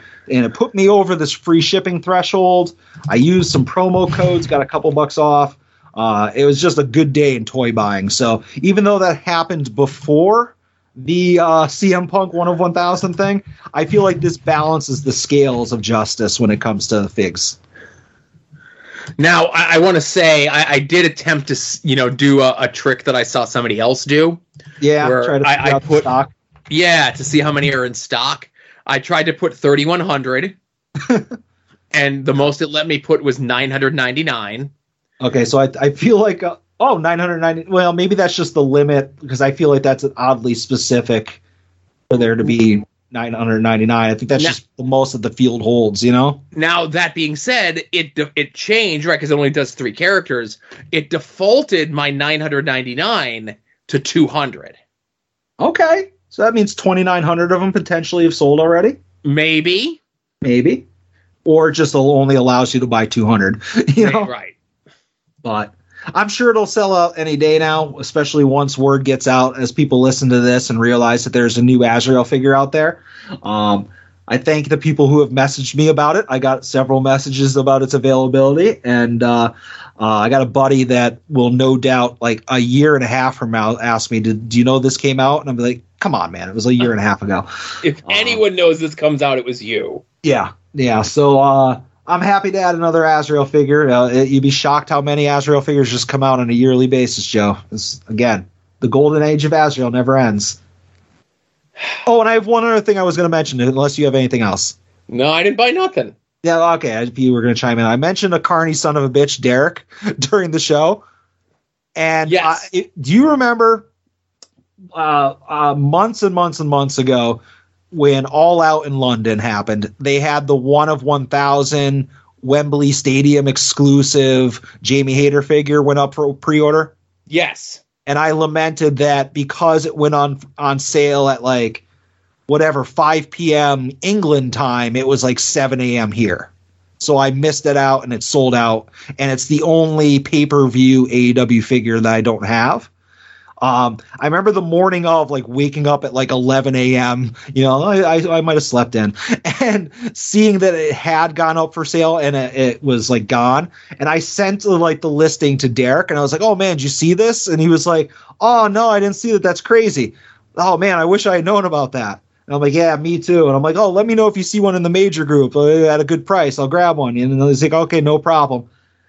Son of a bitch got one this week from his pre-order, and he's like, oh, I forgot I pre-ordered this. I'm like, you liar, Jacques Hughes. You were working me the whole time. This son of a bitch ordered one.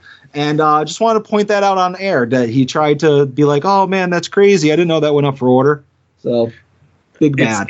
It's the 2024 version of Broski sending his dad to go pick up the figures he hid for him and Brian to split. Exactly. Oh, but yeah, he did say it's in his will that if something bad should happen to him, that I get that figure. So let's hope nothing bad happens to him. Yeah, wink. But that's all I got, Joe. I killed an extra 40 minutes of weekly purchases. Well, listen, you had a busy week, Yeah. You knew I had nothing, and you knew you had to pick up the slack. I get it. Yeah, that's me. Picking up the slack. Yeah. All right. Hey, everyone. Thanks for listening. This was episode 280 of At Odds with Wrestling. For Adam, this is Joe saying thanks for listening. Be safe out there and enjoy some wrestling.